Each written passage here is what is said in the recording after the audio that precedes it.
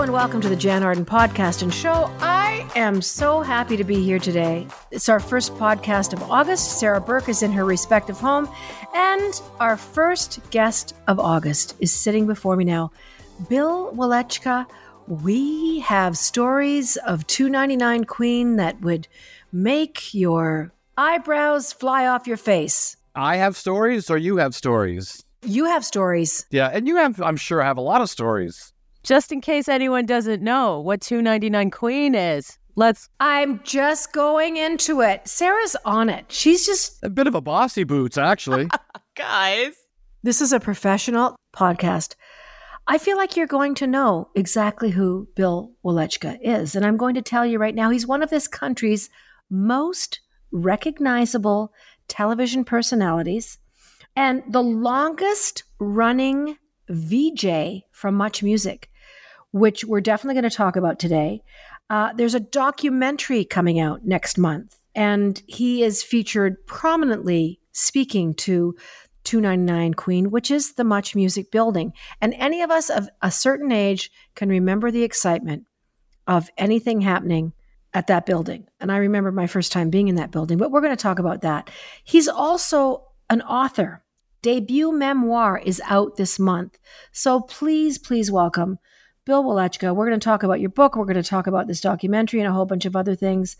We're no strangers. We've worked together before. Hi, Bill. How are you? Welcome. Thank you so much for the invite. It means a lot to be hanging out with you and sharing some airspace here. And I'm giving you a kiss here. I'm kissing the camera for such a beautiful introduction. Thank you. No, but seriously, Bill, there's something to be said for seeing the music industry, all the videos on Much Music, of course, MTV, the affiliation in the United States and all over the world.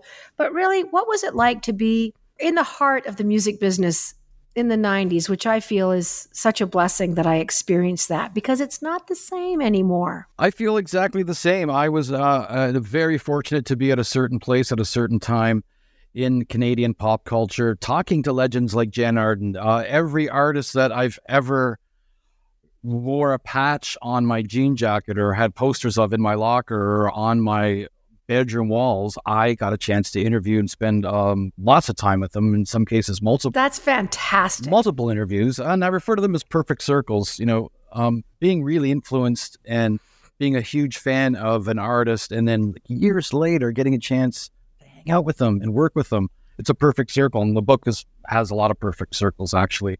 But it's not until you take yourself out of that situation years later, like we're doing right now, and looking back and realizing it can never be recreated.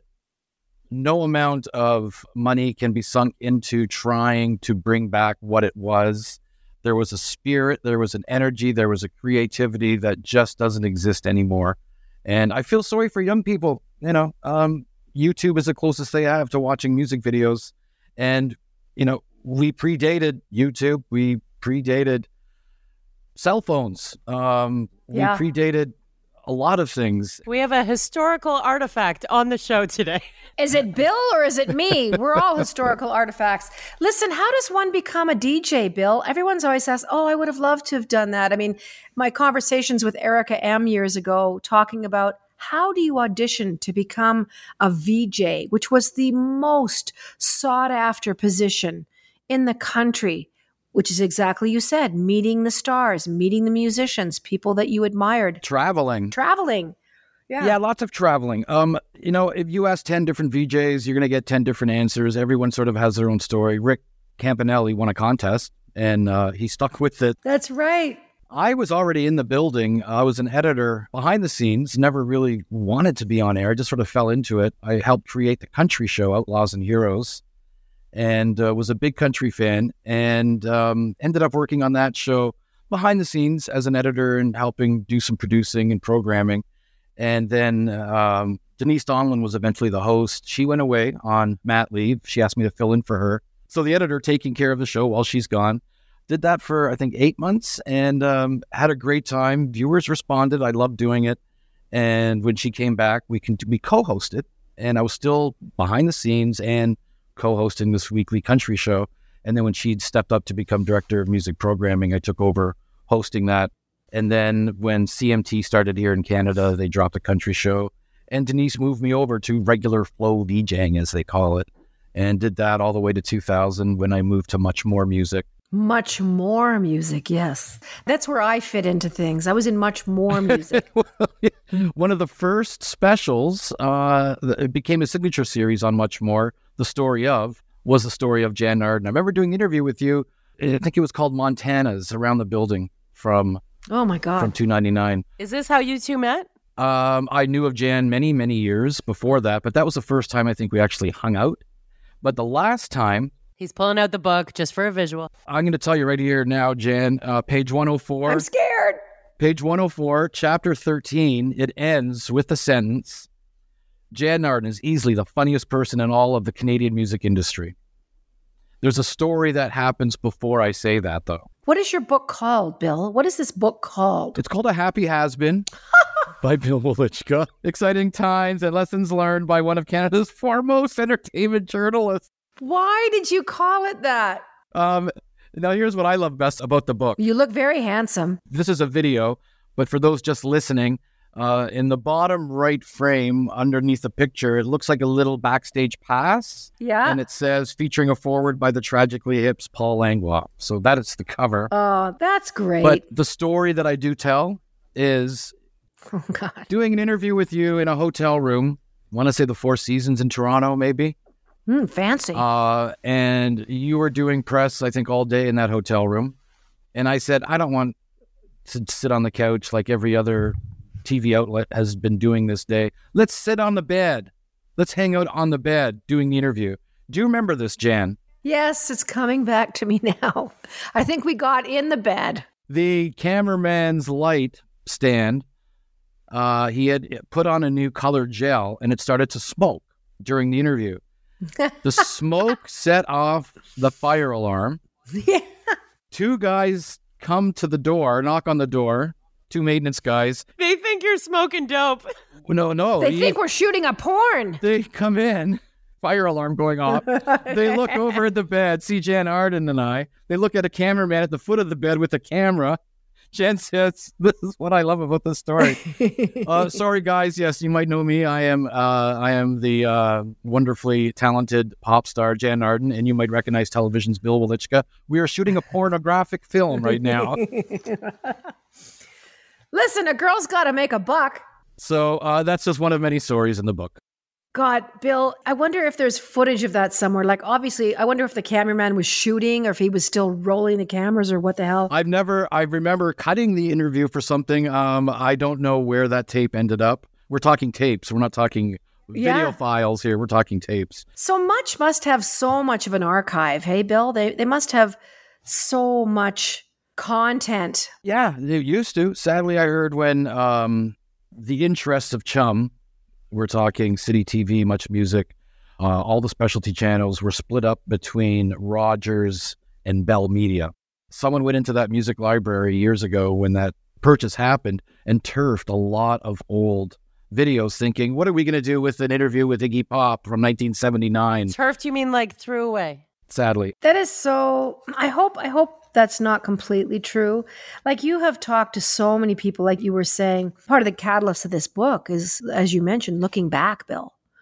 And looking back at all these experiences that I'm sure seem surreal. You were in Madonna's house, or one of her many houses at one point. I mean, Mick Jagger, Oasis, AC/DC, Johnny Cash, members of the Beatles, Janet Jackson, Zeppelin, Garth Brooks, Prince. I mean, holy maholy. Jan Arden. You know, we looked at you guys like you were living the life. Did you know it at the time? I had a great time. I was very grateful. It's important for me to thank people for things and acknowledge gratitude. Not a day goes by where I don't appreciate where I've come from, where I am now.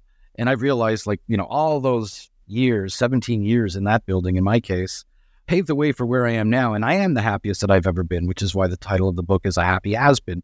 But it's not until years later where you realize I was one of the luckiest people on earth. And I think you feel that sometimes too when you're on stage. Always. And you can feel the love. It's tangible. Yeah, always. And you talk about, the archives. I saved some things over the years on VHS tape, some of the specials that I've worked on and some of the interviews.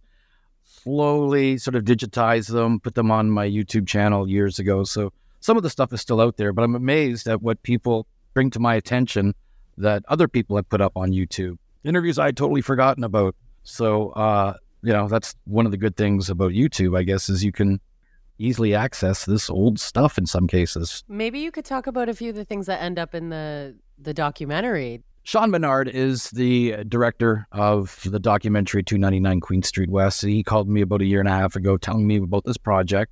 He had access to the library and did find some things, and basically wanted to tell the story of this fledgling national TV service that would eventually change the Canadian music industry by giving a lot of artists a leg up, by giving international artists that, were releasing albums in Canada a leg up with video airplay and a chance to interview some of these artists. And I don't see that anymore, Jan, and I'm sure you know what I'm talking about. When you watch an entertainment show, you'll see a 10-second soundbite of someone on a red carpet. Who are you wearing? It's all red carpet clothing now. It's much more, like you said, very sound-biting. But those in-depth performances and interviews, a series in particular that comes to mind. I mean, I love the story of, but also the live and interactive, which, launched so many things. MTV was doing things Unplugged, the Unplugged series that really changed how people perceived. I mean, I remember Bryan Adams doing an Unplugged, and it really changed the way I thought about his music, because it wasn't totally my bag. I mean, I liked it. It was very part of growing up, and he was such a famous Canadian. But when I heard the Unplugged stuff, I was like, the songwriting all of a sudden just exploded in my mind of what that was about. And you guys got to sit and listen, but also talk to them and talk about the whole process of their creativity. Yeah, we got to sit down and let the interview breathe, let the artist talk. And I miss those days about entertainment television now. And one of the cool things that we did with the Intimate Interactives is invite people in. And if you couldn't make it into the studio, you could be at home and fax a question and eventually email or call in a question and ask a question of these artists. We still have a fax line for the podcast. Really? That's awesome. I'm joking. We don't. Oh, okay. And yeah, it was about that interactivity, which is part of the title, and just, giving people a chance to get close to their heroes. And it wasn't just about us, it was about the audience. Did you get to write, I mean, as a journalist and as a writer yourself, it must have been interesting curating what you were going to ask them and how far you could push it. Do you ever recall an interview where you just simply got shut down, or you asked that one question too far? Jen, I've been doing press for this book for about a month. You're the only one that has asked me that so far. And I do talk about that in the book. Dave Grohl. Nirvana. Just put out his debut record. In the truest sense of the word, his debut record, he did everything. Bass, drums, guitar, he sang, he wrote all the songs. So he hired a band to tour that record. And then eventually the band became part of Foo Fighters, contributing to the future albums. But it was the first interview he did, certainly in Canada, and it was live on Much, and he was there for a half hour. And the kids are there saying, just mention the word Kurt, mention the word Nirvana. And I love Dave and I love Nirvana, and I became a bigger Foo Fighters fan than a Nirvana fan. And you don't want to piss the guy off. You don't want to be sensationalistic. You want him to walk away knowing that it was a great experience. You want the record company to be happy. You're satisfying the audience. I'm curious too. So I never walked in with questions. Points that I'd like to hit, yes. But with Dave Grohl, it had just come out that week, I think, with Rolling Stone, that he had said, to him, Smells Like Teen Spirit was just a song. It didn't mean anything. And I brought that up and I said, people are calling that the anthem of the 90s. And it was only 1995 at that point. And he said, yeah, to me, it was just this, mimicking playing drums. And I said, why are you saying that? That song has changed people's lives. Look at all these kids here. Does it hurt to talk about it? And he basically called me out and he said, of course it would. Why would you even ask? And then there was this pause and I thought, okay, I went there. He's going there with me. He's calling me out. Proceed with caution. And I said, I think enough time has passed. You're out here with this record, and obviously whatever you did in the past, you couldn't have gotten to this point without that. Yeah. And he went on to answer the question in depth for a lengthy period of time, explaining why he didn't want to answer the question. But in my mind, he answered the question perfectly. And I think everyone was satisfied. I mean, his talent is undeniable. And he's certainly gone on to become a force. But yeah, I've often wondered that. Sarah is pointing at her Foo Fighters poster in her office. Oh, awesome. The Foo Fighters. That is awesome. Foo Fighters, the Foo Fighters. What concert poster is that? That's from the one that didn't happen in Toronto over COVID, but I have the poster. Oh, that's special. Yeah, how much are you going to get that on eBay? That's got to be worth something. It's not being sold, Bill. Okay. And then I interviewed Dave years later at his studio in San Bernardino, and we had an amazing time, like an hour interview, and he was I didn't even bring it up, but he brought up Nirvana and Kurt, and I think it took him a certain point in his career to look back with reverence on what he did and recognize there could not be a Foo Fighters without Nirvana, and he embraced that years later. But I'm wondering how you did it, Jan, for all those years when you're on a press tour talking about yourself every day. Hence humor, right? You know, you can always, you try and be kind of funny and self-deprecating. And I don't think I ever avoided questions that I was asked. I mean, I appreciated a journalist's job. You guys are in a very tricky position. You know, we need the press and we need to get the word out about our new projects and our records and stuff. So I always found it particularly odd and a bit hypocritical when you would get up, kind of get stonewalled with people that were monosyllabic. You know, you'd ask them a question. Yeah. Okay, moving on to the next question. It's happened to me before with Blur, and I've interviewed Damon from Blur a few times, and always a great interview.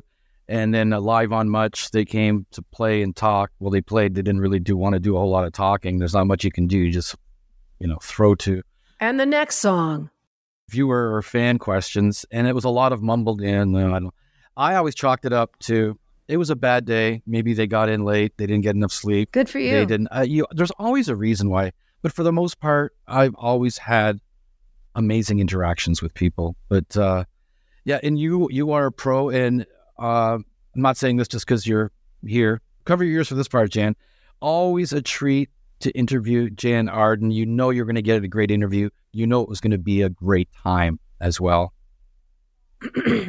Well, I was always really, really grateful. And you were super good at what you did and what you continue to do. I think sometimes when you're with someone that, I mean, it is kind of embarrassing for me. I don't know about you, Bill, but you've been in situations, certainly on this press junket, when people don't really know you. They don't really know your stuff. I remember peddling Insensitive in the States, and we were going to all these radio stations. So it would have been 94, mid-90s once again, which we're talking about. First song, and we go into a station. So Jane Arden, and he's looking at this thing. It's morning radio. Tell me about Insatiable. What did you write it about? Oh my goodness. And I'm with my friend Russ Broom, who's, out playing these gigs with me. And I just felt like I just didn't give a shit that I was there, but you have to be graceful. You're on live radio. I remember you coming back from Europe at one point and saying how one interview says, Jan Arden. I'm like, is he talking to me? There was a lot of European countries that couldn't say Jan. Like Holland, Sweden, Jan Arden. Yeah. Yeah, Jan Arden. And that I had a boy's name and, all that kinds of stuff. I remember a Dutch guy where he did the interview in the back of a car that was driving around Amsterdam. And he said he had Living Under June in his hand, and he was looking at me, and I was so naive then, Bill. I just think back. And he said, you look like the type of girl that would enjoy having sex in the back of a car. And that was one of the questions he led off with. I'm like, what the? Well, the first single was called Insatiable, so maybe he was onto something there, according to the American guy. Insatiable. Oh my God. I thought, I'm not even going to correct him. I am not even going to correct him. But then there were some interviewers like you just thought, Brian Linehan. Oh, City Lights on City TV in Toronto. Yep. The man knew things about me I didn't know about myself. He knew dates, times. You were wearing a red sweater. It was 1967. You had just come out of your kindergarten class. Mrs. Peterson handed you a bologna sandwich. You're like, what is happening here? See, people loved his interviews because they waited for that reaction from the artist going, how the hell did you know that? How did you know that? It was entertaining. He was impeccable. So you it's everything in between. And I'm sure you had artists that you're like, holy shit, I've asked one question and they're not going to shut up. Like I have 10 here and they're just off to the races. Who was like that? Was there somebody that was, you probably didn't even need to be in the room to interview them? They were just started talking and off they went?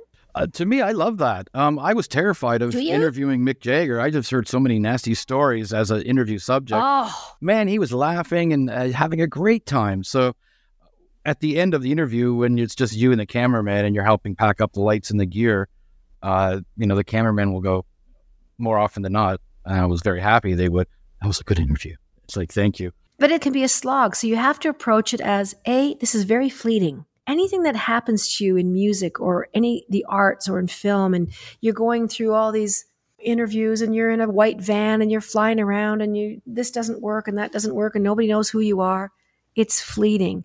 I look back to those moments and I'm glad that I knew in that second, as did you, because I remember you from then, the joy that we had in our jobs and that we knew this wasn't going to last forever.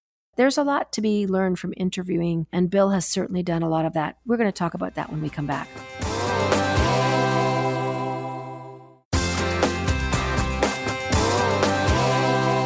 Welcome back to the Jan Arden podcast and show. We are here with the wonderful Bill Welychka. You talk about depression, if I can step into that realm of how you navigate the excitement, the high, the lows, jobs changing, and moving into a place where you're trying to identify where you sit in this world. And I've done that many times in my career in the last 30 years. And you've been through so much and have come out the other side actually being able to say, I feel happy. That's big. It's huge, and I'm grateful for it. I do deal with depression in the book. It's important for me to realize I know that everyone has a story. Everyone. Sarah has a story. Obviously, we all know Jan's story. The cab driver who I might hop into his cab tomorrow to go grocery shopping or something, he has a story. Everyone has a story. And I was skeptical about even trying to attempt this book. It stemmed from some columns I did here in Kingston for the Whig Standard. When I first moved here, they wanted me to talk about myself in a monthly column. It sort of stemmed from that, and during COVID, doing a lot of podcasts and telling stories. And I just thought, I'm just going to write one day. Halfway through 2021, 2022, I just realized I think I'm onto something here. I think I have a book. But again, who the hell wants to read this? Oh my God, a lot of people. And it wasn't until I was doing press where I realized, okay, maybe there are a few people out there that do want to hear or want to read what I say. And talking to a lot of journalists the past month, hearing heaps of praise about what Much Music meant to them and what some of my interviews meant to them. And again, totally grateful that I've had this chance to do this. And I don't feel bad about writing a book now. I don't want to have that come across. Oh my gosh, not at all. I am grateful that I have a chance to tell my story and that some people might be interested. And the happy has been, it's self-deprecating. I'm aware of that. But there are some people who only know me from that certain period, Jan and Sarah, from Much and Much More. And to them, I fell off the face of the earth, out of sight, out of mind. And as an entertainer, you know that. You don't go on a tour for 2 or 3 years. You worry that people are going to forget about you. Well, if you're not appearing, you're disappearing, right? Well said. It was a move that I made. I just wanted to get away from music journalism. I went to Edmonton for a year to host a morning show for City TV. And then I went in Ottawa for a CTV affiliate to be a weather anchor, which is another sort of reinvention that I did. And I loved it. And then I've been in Kingston now for 12 years hosting a morning show. I love Kingston. It's a beautiful city. There's so many great coffee shops. Kingston is so filled with artists and music. And we love playing Kingston. We actually satellite out of there a lot. Do you have friends here? Well, you have me. I do now. I have you there, and I'm going to hit you up for a coffee when I see you. When you think about your time in the music business, what did you learn, I think, just about being a person? I mean, you're meeting all these artists and all these creators. I talk about this in the book, and that is one of my takeaways that I learned years ago is, man, we are all the same. We put people on pedestals, and we put celebrities on pedestals sometimes. And we like to knock them off those pedestals, too. Sadly. Yeah, but I realized that, sometimes mistakenly, the people that we do put on pedestals, I think we should be putting researchers up on pedestals and first responders, spiritual leaders in some cases, anyone who's going to try and elevate anyone around them. To me, are people that we should be looking up to. But sometimes art does that. My God, Jan, music has saved my life being a fan of some bands. Yeah, absolutely. So I can see why people do elevate musicians, but at the same time, I think also art in that truest context of it not just being entertainment or being frivolous can be a lifesaver. It can be a friend. I've experienced that with artists that I love, long drives. So yeah, I don't deny people that an opportunity to put people on a pedestal that way. I'm talking about the idea that I'd like to try and convey to people is that we should all be taking care of each other. I know that sounds trite, but man, it's true. We kind of felt that way in COVID. It kind of started to happen. We saw community come together and people leaving food at doorsteps. And we were cheering on the first responders there the first 6 months. Yeah. Banging on pots and pans and really understanding that these people were sacrificing their own wellness to look after people that were on respirators and dying by the thousands and thousands. Yeah, and then we sort of go back to our selfish style of thinking in a lot of ways for a lot of people. But what I was trying to say is I think we should elevate everyone around us. Yeah, we should. Friends, family, anyone who looks like they could use a hug at work. And that's just one of the little lessons that I pass on to people in the book if you care to read it. Yes. Oh, absolutely. And we're going to make sure that the podcast notes, we have all your information on where they can pre-order, where they can get the book, where they can look at the documentary. I can't help but ask you if you had any interaction with Sinead O'Connor in your career. Sadly, no. Well, I remember Mandika when that first came out and everyone, sort of her beginning. But I do know Mandinka. But man, the song that really blew me away was Emperor's New Clothes. It was the second single off that record, the first one being Nothing Compares to You.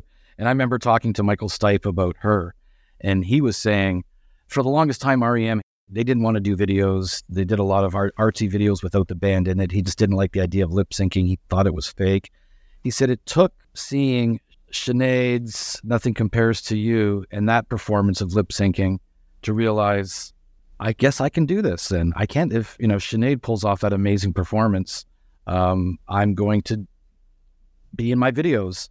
The first video after that, where he really considered REM should be in their videos, was Losing My Religion, and that weird dancing that he's doing in that video. He says that was a nod to Sinead O'Connor's dancing in Emperor New Clothes, and it was a little bit of a nod to her, because in that video, she does a lot of this strange dancing, and her arms are moving. And he goes, I wanted to replicate that for Losing My Religion. And he says, and that album sold, made me millions. And he looked at the camera and he said, thank you, Sinead. But that's the other thing that I talk about in the book is interviewing people. And it gets to a point where we lost Tony Bennett recently. And I interviewed him a number of times. And it just seems every few months we hear of a passing of someone. And I think back, I had some great times with that person. Wow. And so death becomes a little bit more prominent as we get older because it's around us more. Friends, family. Well, that's where we're headed. I mean, the thing that I think bothers me sometimes, especially in Sinead's case, and you would know more about this than me, but I wish people would celebrate, especially the artistic community, celebrate the art of the people that are still with us. I mean, she made a plea several years ago when we were talking about depression and mental illness and all that stuff. She was begging people for help. People were very hard on her over the ripping up the picture of the Pope and stuff like that. So I'm glad that I had that take from you because I hope she realized at some point how much she had influenced some really big artists in the world. This little girl from Ireland that wrote so much about her mother. But I'm sure you've met so many people like that along the way where you see their vulnerabilities because I think you're an empath, which is part of you taking on other people's stuff. And, but yeah, to be sitting on the side of the chair that you're on, to take on all people's emotions, I don't know if I could do your job, Bill. I really don't. I think you do without knowing it. I think to know what an empath is and to recognize it in someone, I think means you have those empathetic qualities and being an empath as well. I think a lot of artists do. You have that ability to dig down deep into your soul and analyze things and express things. And you do it through music. Other people do it through painting. Other people do it through poetry. And as I get older, realizing the importance of art and its place in our lives. I remember the first time it happened with someone dying. Conway Twitty. I'm a big country fan. Oh, gosh. Country fan since college. It was alternative music to me. None of my friends listened to it. It ain't no more. It's so mainstream now. I'm stuck in a certain period of appreciating country, and I really haven't listened to anything since. A lot of people are. A lot of my favorites are the legends who are no longer with us, who I've had a chance to bond with. But I had the last interview with Conway Twitty before he passed away, and his family. Holy shit. His family told me this, and they actually have a copy. I don't know how they got it of the interview, but that was very surreal. And looking up on the air, I was working that day. They pulled a little bit of my interview. That's a beautiful thing about Much. It wasn't just pop. We could play R&B. We can play hip hop. We can play country. We're all over the place. Well, I loved it. And just thinking, oh, he's no longer with us. That is so sad, knowing that the millions of people around the world, he recorded it in Russian even, how many lives he's touched, and how fortunate I was to have been touched by Conway and had a chance to bond with him. And then it's happened throughout the years, every now and then. John Prine, I had a great interview with John Prine in Virginia. Dolores O'Riordan, there's another cherished Irish person. Oh, my God. I was devastated when she passed away. She had a long, hard go of it too. Alcoholism, just had a really difficult time. And it wouldn't matter if you're a musician, folks. It doesn't matter if you're in the arts. Alcoholism, it doesn't matter what your job is. You've crossed paths many times with Blue Rodeo. Yes, many times. I write about this in the book. Palace of Gold was the album. I got asked to join them on tour in Regina and hang out with them at the gig before the gig. Knock off interviews throughout the evening, before the show, after the show, post-show meet and greet. Get on the bus with them, go to Winnipeg, shoot stuff on the bus, shoot Winnipeg. How great. No biggie. And I love the boys, Jim and Greg. What I realize, and they're smart, and they figured this out years ago. I remember Bon Jovi telling me one time after a gig, you give your heart and soul, the adrenaline is through the roof, the show's over, bang, go home, go to your hotel room, sleep, do it again tomorrow. No, you can't. The adrenaline is through the roof. You stumble around a hotel bar probably till 2 or 3 in the morning. You finally get some sleep, you get on the bus, you get on the plane, and you do it all over again the next day. Blue Rodeo figured this out years ago. After a gig, after the post-show meet and greet, they find a community center nearby, and they have ball hockey games with the opening band until 2 in the morning, 3 in the morning. So they wear themselves out and then get on the bus. And use that energy. Oh, listen, I was drunk for years. Yeah, it's great to do that, but we would get on the bus and, have 4 or 5 drinks. And it seemed like the most normal thing in the world to do that. We were much younger, mind you, but you'd always wake up, kind of hungover and not feeling great. And that ship has long since sailed for me, but I wouldn't change it.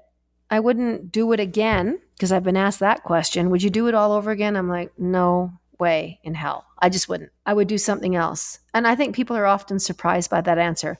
Would you do this all over again? I think everyone would do things differently. Do you have any regrets? I don't think so. I don't have any regrets. I do have regrets. I wish I could say that. I think that's really great that you don't.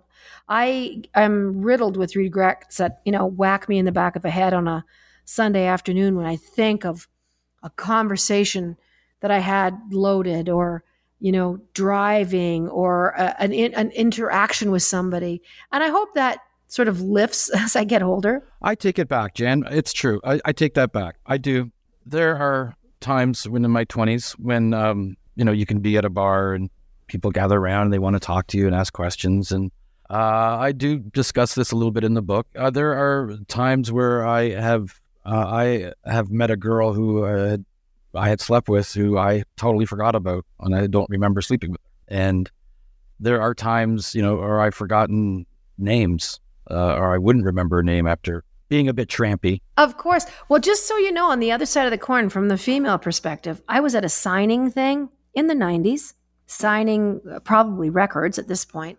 There was a guy in the lineup that I had had sex with about 2 months before. Like, it was not a fun night. It kind of went sideways, way too much drinking on the road.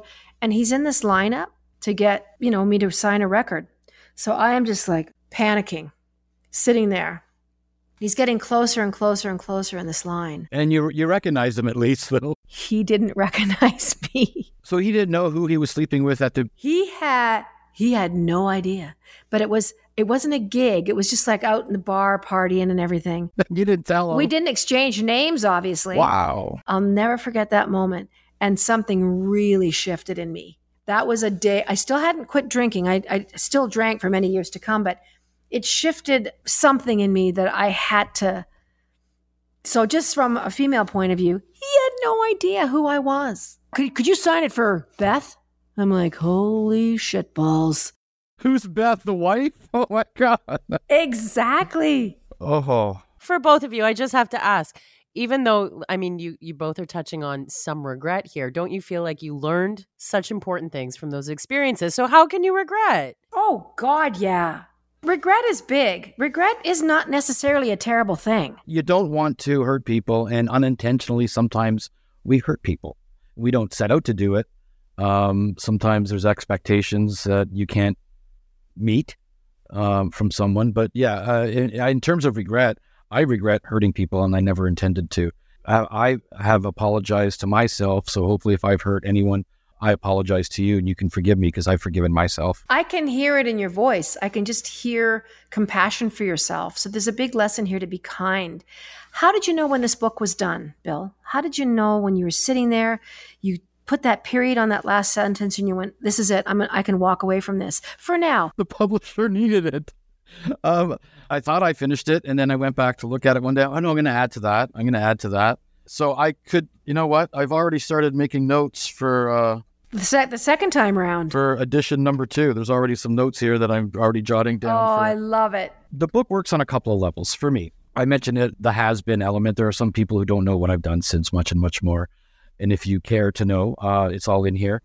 There are people who only know me from what I do here in Eastern Ontario. They don't know about a music journalism past, which I find amazing. And there are people that have followed me throughout the career that I still hear from viewer mail from the early 90s on much that people... But Bill, in that, when I die, insensitive singer Jan Arden, I know exactly what you mean. People that have cared to follow me along, that know the other things that I've done, that's okay. It doesn't matter to me. But I do understand it, that thing that is kind of there going, there's a little more to me than that, but okay, if that's what you want to do. Maybe that is part of this book. The white flag that goes up saying, listen, this is what else has been going on with me. Isn't it a wonderful feeling to know that there are people out there who you've touched and who appreciate it and have thanked you, I'm sure, at an autograph session where they say, your music means so much to me. I got married to that song. That song was played at my father's funeral. I'm sure you have many, many stories for all your songs, but what a fortunate position to be in to know that your role in life is to touch people in a beautiful way. Well, ditto. Like, I'm so glad that you put yourself out on a limb that especially for men, I think it's much more difficult for you guys socially to be vulnerable, to talk about mental health issues. I was raised by a single mom. There's a part in here too about ending men's violence against women and how we need guys to step forward to talk to guys about ending men's violence against women. And you're donating a portion of this book. Yeah, there's a chapter in there about the White Ribbon Campaign, which is men coming together to end men's violence against women. It started in Toronto after L'École Polytechnique in Montreal. Jack Layton was one of the people who got together with these other guys, formed this White Ribbon Campaign, and men getting together to talk to men, ending men's violence against women. It grew across Canada, made its way to the U.S., is now recognized in something like over 70 countries around the world. Some of these countries don't have a lot of women's rights too, but guys are stepping forward. And they go into schools and they talk to little Johnny who might see daddy slap mommy and growing up thinking that's normal. Yeah. Talking to young boys and the idea of guys at a bar, oh, look, date rape drug, check this out. No. It takes one guy to say, no, what the fuck are you doing? Dude. But that one guy can make a huge difference. And that's what the White Ribbon Campaign is all about. So yeah, some of the proceeds I want to direct towards them. Women's shelters, of course, underfunded, overflowing. Underfunded, overflowing. That's exactly it. Leaving in an abusive situation with a kid in tow with a bag that they quickly packed. And often these women's shelters are finding hotel rooms for women. Oh, Because, and so they're in desperate need of money. I know there's a women's shelter collective umbrella that I'm going to make a large donation to them at some point, and hopefully they will distribute it to women's shelters across Canada. well, I love everything that you're doing, Bill. I could talk to you for 17 hours. We are going to get together and have coffee in Kingston. Your book, A Happy Has-Been, Exciting Times and Lessons Learned by one of Canada's foremost entertainment journalists, and a whole bunch of other stuff that's going on. 299 Queen documentary that is in the works. And just one final thing. I have heard through the little birdie grapevine that there's actually a film based on your life and your career that is being worked on right now. So truth, rumor, what is it? What's happening there? Kingston filmmaker Jay Maida did a film called Live in Kingston about 10 years ago. And it was a fictitious take on Kingston music using real interviews with real Kingston musicians. And he found out about my book and realized he loved the story of this once national music journalist. You were omnipresent. That's all we watched. He loved the story of me moving to a smaller market, still doing television. And he created this sort of parallel universe. So I'll play myself in this parallel universe of me trying to get back to a major market. So by the end of the movie, I realized, no, this is home, man. I love Kingston. And so throughout the movie, I'm interviewing real Kingston musicians. I love it. There's performances. And I did the table read with the other actors a couple months ago, and it is freaking funny. Oh, yay. I take the piss out of myself in a lot of ways, but that's okay. That's the best. That is the absolute best. Well, thank you for taking time with us today. And you are an absolute icon. And thank you for all the stuff at Much and Much More. It was a life changer for me. And I was so inspired in my 20s and 30s, looking at other artists going, that'd be so cool to do that. And it takes a village. We all work together to create a really great thing. So Bill, until the next time, thanks for being on the Jan Arden podcast and show. Sarah, thanks for all your great questions and for your great research that you did. She had me very prepped. I wanted to make sure that I wasn't doing an insatiable today here with you. So look after yourself, and thanks for being on the show. I love you, Jan. Thank you so much, Sarah. Thank you. Well, thank you for listening once again. You can subscribe to us. You can give us a review, which always helps people find our podcast. You can listen to us at iHeartRadio or anywhere that you get your podcasts. Thanks for listening. We love you. Toodly doo.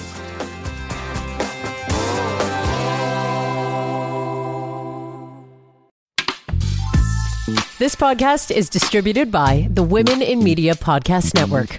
Find out more at womeninmedia.network.